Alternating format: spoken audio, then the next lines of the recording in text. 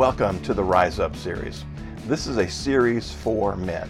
The world is knocking men down and trying to keep them from their God-ordained purpose, to lead others out of darkness and into the light. Every man knows what it feels like to get knocked down, but not every man knows how to get back up again. And if a man gets knocked down enough times, he may even stop trying to get back up again. This series is intended to help men stand against the onslaught from the culture that might knock them down, and will help those men who have been knocked down to get back up again. God has called you to a higher purpose. Welcome to Rise Up.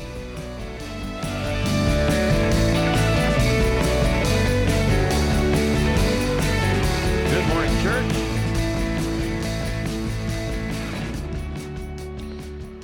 Open your Bibles to Matthew chapter 12. We continue our study through the first of the Gospels. We'll open with a word of prayer, and then we'll get into our text for this morning. Heavenly Father, we come humbly before you, and as already been prayed several times, Lord, we recognize, we acknowledge the reality of your presence here with us today. And that we also recognize that what we do here is about you, it's for you, it's because of you. And that, Lord, through our interaction with you, that we can be, we should be, we desire to be changed.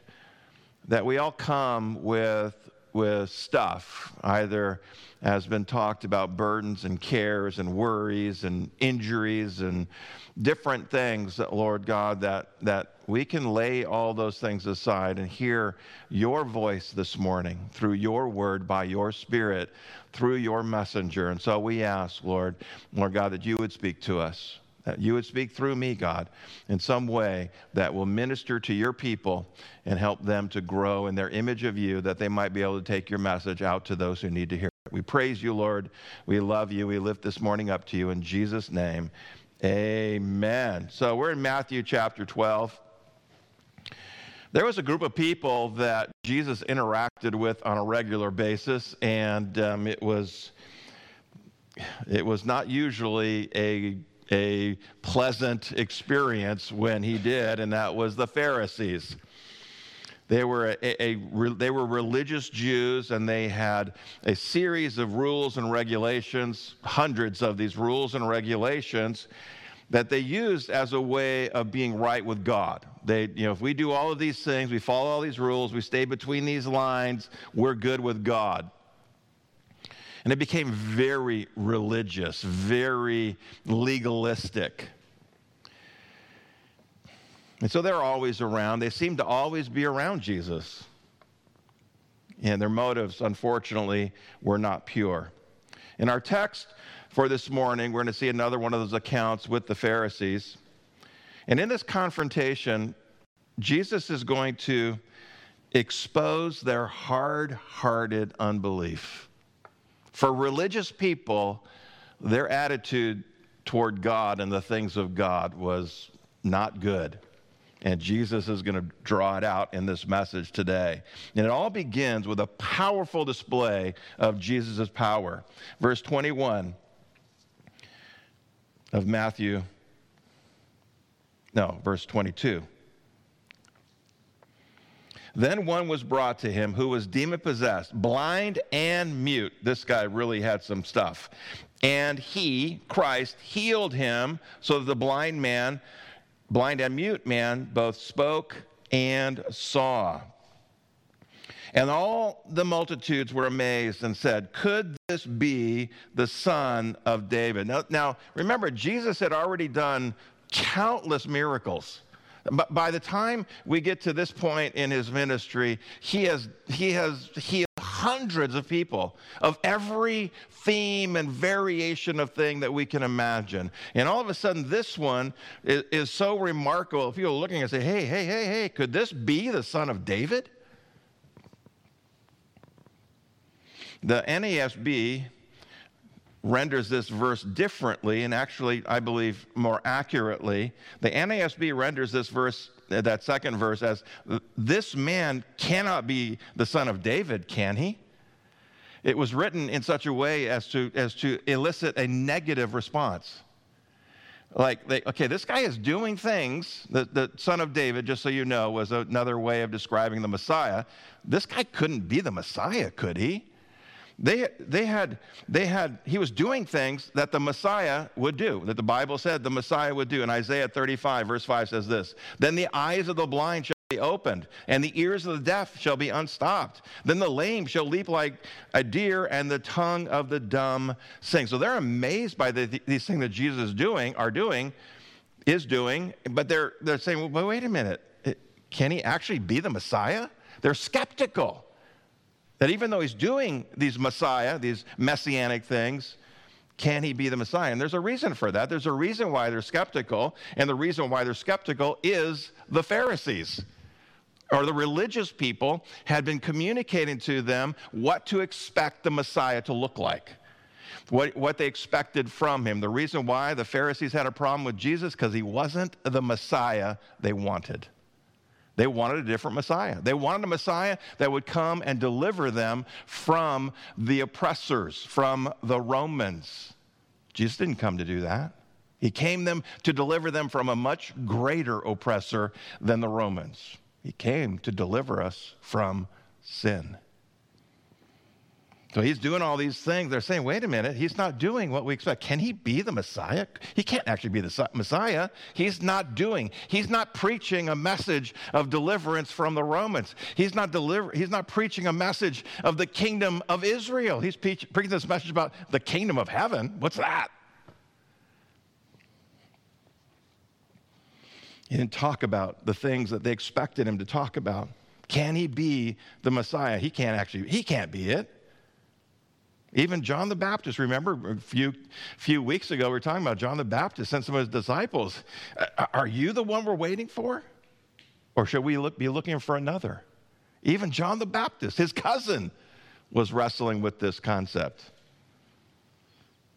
And the fact that the people are asking the question causes the Pharisees to respond. Verse 24. Now, when the Pharisees heard it, they said, "This fellow does not cast out demons except by Beelzebub, the ruler of demons." The Pharisees had already decided to reject Jesus as the Messiah. They were not going to receive him as the Messiah. And the miracles were a problem. The miracles, as Jesus is doing these things, look at it, hey, this guy was deaf and mute, possessed by a demon, and now he's not. We can't argue with the fact that this miraculous thing happened. So what do? Their pride and arrogance wouldn't allow them to accept the common sense truth of what Jesus had done. So much so that the people looked at him and said, well, wait a minute. This looks like somebody who ought to be the Messiah. So they accuse Jesus of doing all these things by the power of Beelzebub. Beelzebub was a Philistine, lowercase g god, a fertility god, lots of different interpretations of who this guy was. But for the Jews, he became synonymous with Satan, with the ruler of demons. Because they had rejected Jesus as the Messiah, rejected him as being from God, but he's doing miracles, they had to justify the miracles by associating with him with the only other source of supernatural events. There's only one other place. If he's not from God, there's only one other place that he can come from, that his power can come from. That is the ruler of demons. That's a natural conclusion on their part. It's natural. If you reject God, but there's these things that are supernatural, that they are beyond, our natural understanding, but you reject God, you have to put them someplace else. And so they put him the only other place they can put him.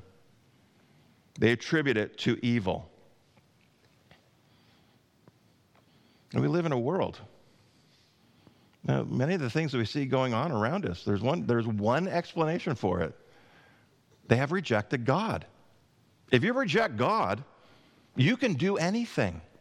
You can find yourself justifying and explaining away all of these perverse and backward ideologies and theologies and whatever ology you want to mess around with. You can justify all of it. All you got to do is reject God. Why are people doing the things? Why are we fighting in the local schools for them not to teach perversity to our children? Because they've rejected God. They have no desire for God or his things. And because they've rejected God, then, well, why not teach them this? Well, what's wrong with it? Well, come hang out with me. I'll tell you what's wrong with it. Everything is wrong with it. It's broken.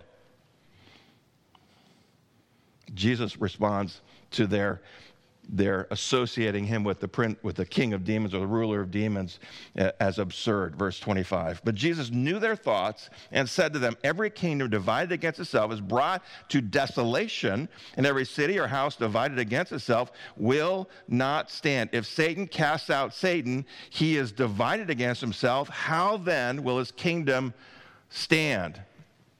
Saying if Jesus is or Satan is casting out demons, then he's fighting against himself. Now, understand something.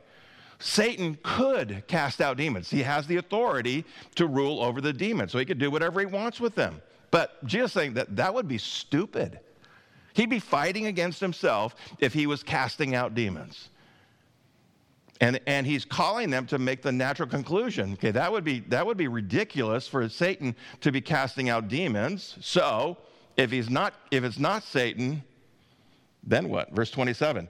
And if I cast out demons by Beelzebub, by whom do your sons cast them out? Therefore they shall be your judges. But if I cast out demons by the Spirit of God, surely the kingdom of God has come upon you. Now there were Jews, and they had been, assigned the task of dealing with demon possession, which at that time in Israel was common enough that they had a whole ministry associated with exorcisms, dealing with the demon possession that was happening around the nation of Israel. So there were Jews that were casting out demons from people. And Jesus saying, hey, if I'm guilty of doing it by the power of the ruler of demons, then so are your people. He says that's ridiculous as well. But if I'm doing it by the power of God, then you are resisting. You are fighting against God. We're living in a time also when there's, we've been pretty fortunate. We haven't experienced a lot of direct assaults on the church. We need to hang on. They're going to come. Eventually, they're going to come. We need to be ready for that. And they're fighting against God. And God is probably going to allow some of it. I'm not afraid of it. I'm not looking forward to it. I'm not afraid of it. God's going to do something. One of the greatest things sometimes that will happen to churches is persecution. We don't like it, but it purifies the church and it grows the church.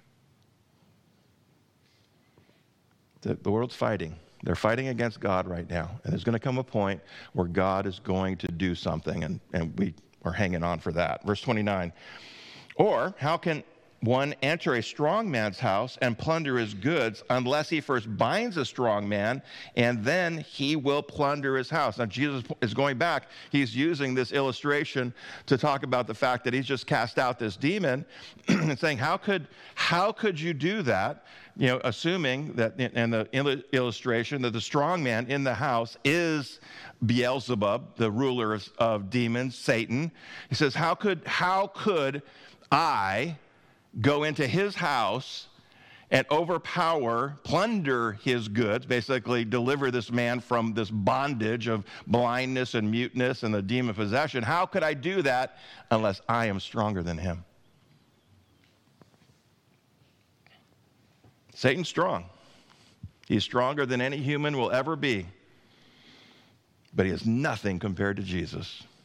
Nothing. Not even close. There is not even a remote illustration that comes close. There's a I'm going to read this verse out of Revelation. Revelation 20, verse 2 and 3.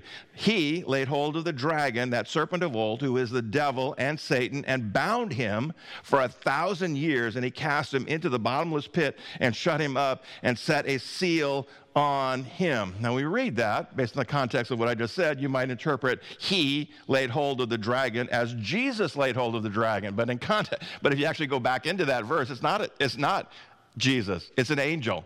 God just assigned not a random angel, he picks one for whatever reason. It's just an angel. It's not given any elevation or any, sense of an archangel. Just an angel is appointed to grab Satan by the nape of his neck and cast him into the bottomless pit, bound for 1,000 years.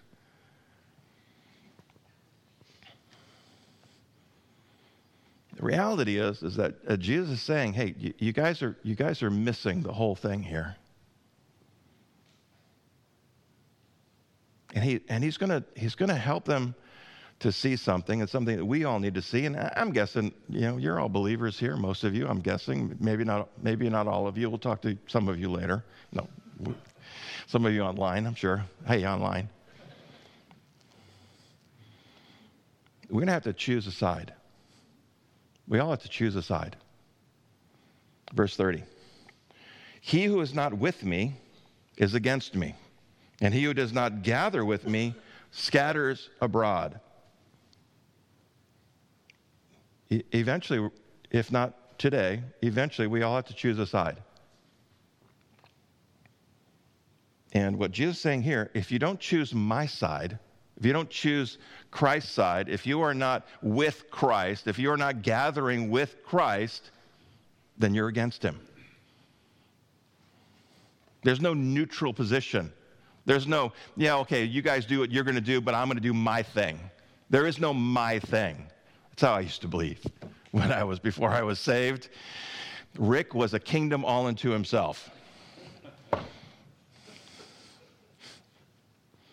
That was dumb. To be undecided is to decide against Jesus. That's the reality. And the Pharisees, they've chosen to reject Jesus. They see everything that he's doing, and they see everything he's doing, and Jesus has pointed them to the scriptures, say, hey, look at what the scriptures say about the Messiah, and then look what I'm doing. That's exactly what he told John's disciples, and John's disciples came to him and said, are you the coming one? Jesus said, look what I'm doing. And he was quoting out of the Old Testament, saying to them, these are the things that I do. Go and tell John that what you've seen, what you've heard. They had all the evidence they needed. And the same thing is true of everybody around us. They have all the evidence they need. And they have to make a choice. And by choosing to reject Jesus, they have chosen Satan. Even if they don't believe in him. Even if they don't worship him, they've chosen him. And Jesus warns them next about that choice. Verse 31. Therefore I say to you, every sin and blasphemy will be forgiven them, but the blasphemy against the Spirit will not be forgiven men. Anyone who speaks a word against the Son of Man, it will be forgiven him. But whoever speaks against the Holy Spirit, it will not be forgiven him, either in this age or in the age to come. Blasphemy. We hear people use this word. Most people don't really understand what it means. The basic idea is to defame or to slander. That's the basic idea. From a religious standpoint, it's always pointed to God. It's always slandering or defaming God, saying something about God that's not true. If you say something about God that's not true, that is blasphemy. If you say something about his nature, his character, you say something about his word that's not true, that's blasphemy. It's slandering and defaming God. It's doing something to it's describing his character that in a way that is not true. And by saying the miracle that Jesus performs for this poor man who is in bondage to blindness and muteness and demon possession, to say that Satan is the one who delivered this man, that's blasphemy. Slandering the Holy Spirit by calling this good thing something evil.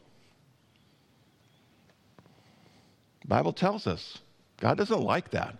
In Isaiah 5:20, woe to those who call evil good and good evil, who put darkness for light and light for darkness, who put bitter for sweet and sweet for bitter. Can we not look at the news? Can we not look at social media and see that first being lived out all around us? People doing things that are just absolutely wicked and glorifying it, praising themselves and encouraging others to praise them for this wicked thing that they've done. A woe, every time you see a woe in Scripture, you just want to pray that you're not attached to that woe in any way. It's a declaration of impending judgment or doom. You don't want that. This sin is unforgivable because the power of God was manifested, obviously. There was no way to ignore the fact that this was something that was beyond human ability. It was miraculous. And it was obviously miraculous. Everybody could see it and say that was a miracle. That was something that could not be done by anyone else. God had to do it. But they said, no, that wasn't God. That was the devil. That's blasphemy. Blasphemy is evidence of willful disbelief. That's what blasphemy is. They have all the evidence they need to believe. They don't need any more evidence to believe that God is real than that miracle. That one miracle was enough to cause them to believe that God was real. And they chose not to. That's unforgivable. Now, some believers, and I've dealt with this over the years, will come to me and ask the question, how do I know if I have committed the unforgivable sin? Maybe I've committed that sin. If you've ever wrestled with that or are wrestling with that, here, let me give you some hope. No, you haven't. No, you haven't. If you are concerned that you may have committed the unforgivable sin, you can't have done it. Because the person that commits the unforgivable sin has seen the truth of God and rejected it. Said, no, I will not believe that. The fact that you care and are concerned is proof. Nope, no, you haven't. Now, we should not skim over something in this verse. It says, every sin and blasphemy will be forgiven. Oh, we don't want to skim over that. That's a glorious statement. Did Jesus really mean, and you know, this is a rhetorical question, so you already know what the answer is. Did he really mean every sin and blasphemy? Say yes out loud. Yes, he did. Every last one. Really? How about lying? Yep. How about stealing? Yep. How about cheating on your taxes? Yep. How about cheating on your spouse? Yep. How about murder? Yep. Can all those things be forgiven? Yes. How about wrong thoughts? Yep. How about worry? Yep. How about anger, resentment, bitterness, frustration? Yes, yes, yes, yes. If you've believed in Jesus Christ and repented of your sins, every sin is forgiven. Every last one of them. And you haven't committed the unforgivable sin because you've repented of your sins. You can't commit an unforgivable sin if you've repented of your sins. If you put your trust in Jesus and turn away from that life, turn away from your sin, even though you may be tempted to sin, even though you will sin, even though those wrong thoughts will come back again, even though somebody's going to make you angry again, even though something's going to come that's going to make you worry or fear or whatever, even though those things are going to come, those sins, every last one of them is forgiven. It doesn't justify doing them, by the way. It's not okay for you to continue doing those things, and you should be grieved in your spirit every time you do it, which is another evidence of the fact that, that God's doing a work inside of you when it bothers you when you do those things. But we're forgiven. You know what that means? We are free. We don't drag around. Remember that this poor man, demon-possessed, blind and mute. His life was so small because of the bondage that he was in. And Jesus took it all away and opened up the whole world for this man. That's what he does. That's what Jesus does when he forgives us of our sin. He opens up the whole world for us and says, go. Go.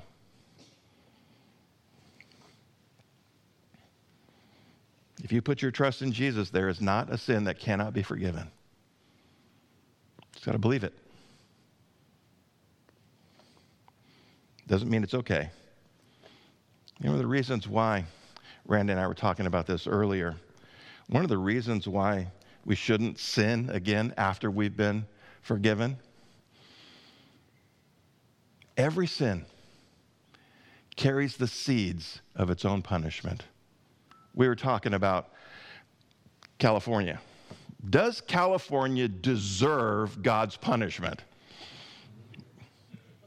Yeah, I'm afraid so. God doesn't have to. God does not have to punish California. You know why? Because the things California is doing is going to punish itself. These things, these policies, these things, and we can see it happening. We can see the damage that these wrong policies are doing. God may still punish California, judge California, but he doesn't have to. It's going to punish itself. The same thing is true of us individually. If you choose to continue in sin after you've been forgiven, watch out. The very things you're doing carry within themselves the seeds of punishment. And those seeds will bear fruit. And it's always ugly, nasty, painful fruit. So don't sin, okay? Is that my point? Is that my point? Don't sin, okay? And if you do, what should you do? Say it out loud. Repent. When? Now. Oh my gosh, God is so good to us. He gave us repentance. He says, I know you're weak. I know you're going to blow it. I know that no matter what I do and say and give to you and all this stuff, you're still going to blow it and sin. You're going to have wrong thoughts. You're going to have wrong feelings. You're going to do wrong things. Just repent. And what does he say will happen if we repent? Well, if we turn that word repent into confess, what does it say? He says in 1 John 1:9, if you confess, I am faithful and just to forgive you of your sins and cleanse you of all unrighteousness. He make you clean. Oh man, we ought to rush to the throne when we blow it. Just throw ourselves at his feet and say, forgive me. I've done it again and again and again. And he says, okay. I forgive you again and again and again. What a good God we serve. Jesus concludes this text with an exhortation to examine our words. Oh, words. If you have any question about words, read James 1. He'll talk to you about your words. Verse 33. Either make the tree good and its fruit good, or else make the tree bad and its fruit bad, for a tree is known by its fruit. Brood of vipers, How can you, being evil, speak good things? For out of the abundance of the heart, the mouth speaks. A good man out of the good treasure of his heart brings forth good things, and an evil man out of the evil treasure brings forth evil things. But I say to you that for every idle word men speak, they will give an account for in the day of judgment. For by your words you'll be justified, or by your words you will be condemned. The harshest words that Jesus used in all the time, all the scriptures we have recording his words, the harshest words he used were directed right at the Pharisees. And that's what these words are directed at, the Pharisees. It's like the context of this section. And it refers to them as a brood of vipers. Now, I've read this, I've taught this text before, and all of a sudden something occurred to me that I just hadn't caught before as I do this. One of the things I love studying Scripture. You study it long enough, you just keep studying it, and you keep discovering new things. It's not new. I just saw it for the very first time. Jesus does this miracle. They accuse him of being connected to, colluding with, the ruler of demons. You know another name for the ruler of demons? The serpent, the dragon. And here he refers to them as a brood of vipers, saying, you're blaming me, you're accusing me of being connected to Satan. You're his kids. Yikes. In John 8:44, he says it much more clearly. You are of your father, the devil, and the desires of your father you want to do. He was a murderer from the beginning and does not stand in the truth because there is no truth in him. When he speaks a lie, he speaks from his own resources, for he is a liar and the father of it. He's saying, hey, you're doing what is natural for you. That's natural for someone who has rejected God to do things that are contrary to the heart, will, and mind of God. We should expect nothing else from them. Somebody rejects God, we should not expect them to be good, to say good things, to be nice and kind and compassionate. We sometimes do that. We get all freaked out when somebody does something evil. Well, it's because they are evil. Well, they may not have evil, tattooed on their forehead, but if they've rejected God, the only thing they can do is bad. That's all they have. They may do some things that resemble good. They may do some things that if we, evaluate them based on the, what God says is good, okay, that looks good. But at the heart of it, it's not. They were doing what is natural for someone who has rejected Christ. And we look around this world, and we can say without any hesitation, there's one problem. The world has one problem. It's turned away from God. What does the world need? Jesus. The world needs Jesus. Doesn't need laws, doesn't need government, doesn't need judgment. It needs Jesus. Jesus is saying here that the words that come out of our mouth, and he's targeting this specifically at the Pharisees, but we can apply this to ourselves as well, or to others. If the words that are coming out of the mouth are evil, then that's coming from somewhere. And Jesus says it's coming from right there. The devil made me say it. Nope, he did not. He said it because it was in here. This comes up often when I'm doing counseling. Somebody has a problem with their tongue. If it's coming out of your mouth, it's coming from somewhere. And Jesus says it's coming from a heart that is not right. If good is coming out, probably mean there's good in. We can't absolutely guarantee that because only God knows the heart. Matthew's gospel is about Jesus, as all the Gospels are about Jesus. Actually, the whole Bible is about Jesus. Matthew focuses on one thing in particular. He focuses on the reality that Jesus is the King. And for the Jews, he's the king they've been waiting for. They were waiting for a king, someone who would sit on the throne of David forever. And Jesus was that king. And Matthew draws that out over and over and over again. And here, because these religious Jews were looking for a king that didn't look like Jesus, but he was doing all the things that that king should be doing, the only thing they can do is attribute his behavior, his ability, his everything to Satan. They attempted and continue to attempt and will continue to attempt to discredit Jesus over and over and over again, but every time they're going to fail. And brothers and sisters, it's no different today. The world will try to discredit you and discredit Jesus. Stand your ground. Jesus was right back then, he's right now. Jesus was king then, he's king now. Jesus was truth then, he's truth now. Jesus was life then, he's life now. Stand your ground. They're going to try to discredit him. They're going to try to say evil things about him. Stand your ground. Speak the truth in love, but stand your ground. And ask the Holy Spirit to speak to you and give you the words to say when you need to hear them. And he will, because he's good at that kind of stuff.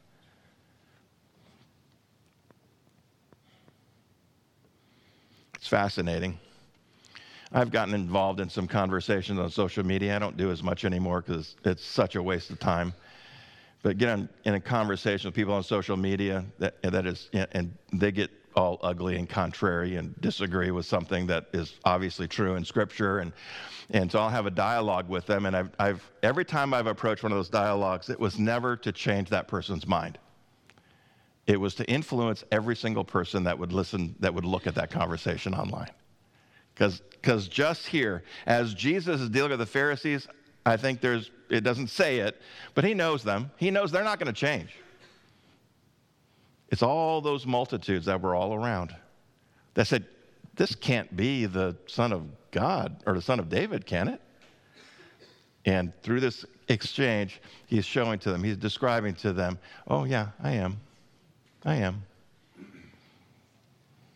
The same thing is true of us. When we get into one of these conversations, you may not have any ability to influence that person you're actually talking to, but you might influence every other person that's listening to it. And that's what our heart ought to be. Jesus came, and in this conversation, he made one thing very clear, that there are two kingdoms in the world. And it wasn't the Israelites versus the Romans. Still true today. There are only two kingdoms. It's not us versus them. It's not liberals versus conservatives. It's not Democrats versus Republicans. It's not gay people versus straight people. It's not believers versus unbelievers. There are only two kings. It's the kingdom of Christ and the kingdom of Satan. The only two kingdoms. All the rest of that is just what flows out of the fact that there are only two kingdoms. And those two kingdoms are at odds with one another. Those two kingdoms are in conflict with one another. Those two kingdoms are at war with one another. The kingdom of God versus the kingdom of Satan. And everyone at some point has got to answer the question. I'm guessing most of you, if I ask you, who is your king? You're going to tell me it's Jesus, right? Somebody say it out loud. Jesus is my king. There's only two choices, Christ or Satan. We might like to believe that there's other choices. No, I'm a Trump guy. Puh. I'm a Biden guy. Ugh. I don't think I like either one of those choices. Sorry, was that political? Did I get political there for a moment? I'm going to get canceled off of YouTube again. Oh, well. The Bible teaches that before we came to Christ, all of us, every last one of us, were children of the darkness. Satan was our king. Every one of us. But then, Jesus saved us. Somebody say hallelujah. Jesus saved us. And he transported us from the kingdom of darkness into the kingdom of his light, of his love, of his grace, of his mercy. But as children of the light, where do we live? Among the darkness. We live among the children of darkness. And God has no intention of changing that until he takes us home or until Jesus comes back. You know which one I'm praying for, right? What a privilege God has bestowed upon us.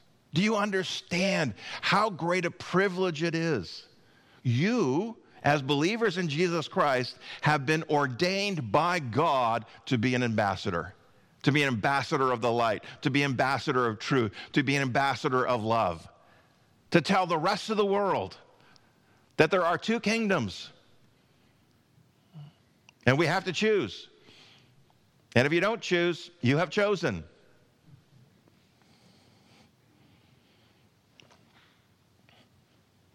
We carry on our lips the greatest gift imaginable.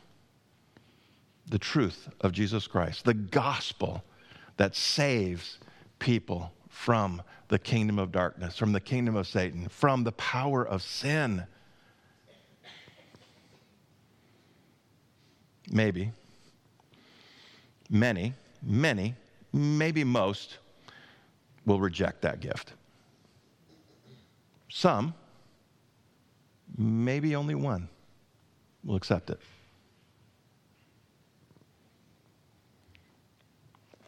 As we prepare to leave and go and eat, somebody say, praise the Lord. We need to remind ourselves. I don't know, telling you to say a lot of things today. I don't know what's about it. We need to remind ourselves that we've been chosen. We've been chosen to be a part of Christ's kingdom. I know most of you. I don't have any idea why he picked you. I'm not sure why he picked me. But he did. And then he ordained us. Then he gifted us. Then he empowered us. Then he sent the Holy Spirit to indwell us, that we might be his ambassadors out into the world, to take his light out into the darkness, so that they might have the hope that we have. They might have the joy that we have. They might have the peace that we have, the grace, the mercy, all of the things that God bestows upon us, that we might be able to take that out to them.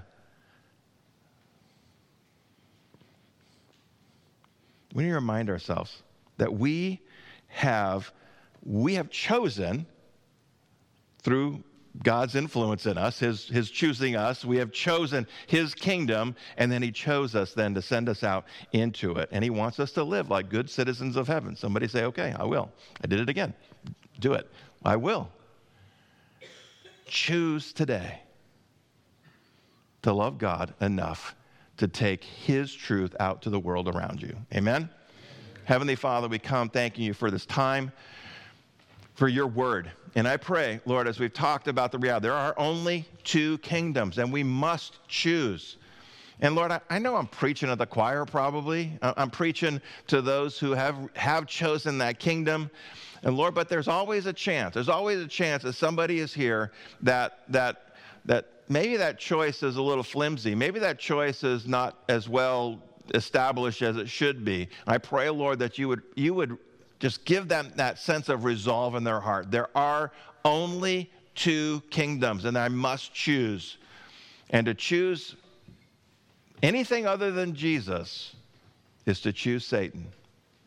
And so I pray, Lord God, that you'd minister to our hearts right now. If there's anyone here who has not chosen Jesus as their king, they would humble their hearts right now and choose him. That they would confess that they need him. And to reject him is to be lost forever. Choosing him implies that we're going to obey him, and that includes repenting of our sins. And so I pray for all of us, Lord, every last one of us, that would search our hearts and see if there is anything that we need to repent of, that we do it right this very moment. We don't need to say it out loud. We don't need to sit in a booth with somebody. We can just literally just open our hearts to you and tell you, God, that we have something we need to deal with, and you should deal with it right this very moment. And I pray, Lord God, that we would sense your forgiveness and cleansing, that we'd be at peace knowing that when we've turned our hearts to you and we've repented of any sins that we know of, that we are forgiven. We are free. the freedom the rest of the world does not know. Minister to your people, God, in a way that only you can. And for all of us, Lord God, that we would rejoice in the fact that we are in Christ's kingdom. And as such, you're calling us to be good citizens of that kingdom. Whatever that means for us, wherever it takes us, however we're to manifest that out in the world, Lord God, you would help us to do that. And we would do it boldly.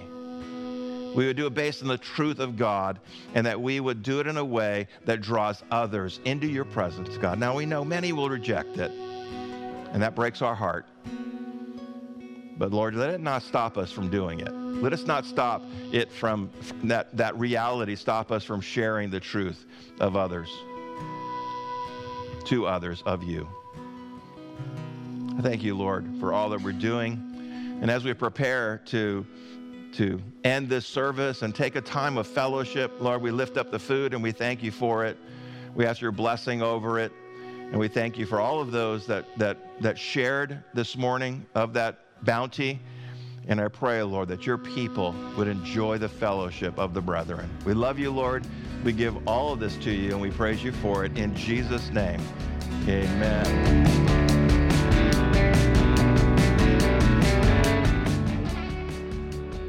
Thank you for joining us for the Rise Up series. It's our hope that these messages will help you to grow in your faith. If you have questions, or if there's anything that we can do to help you with that, please do not hesitate to connect with us.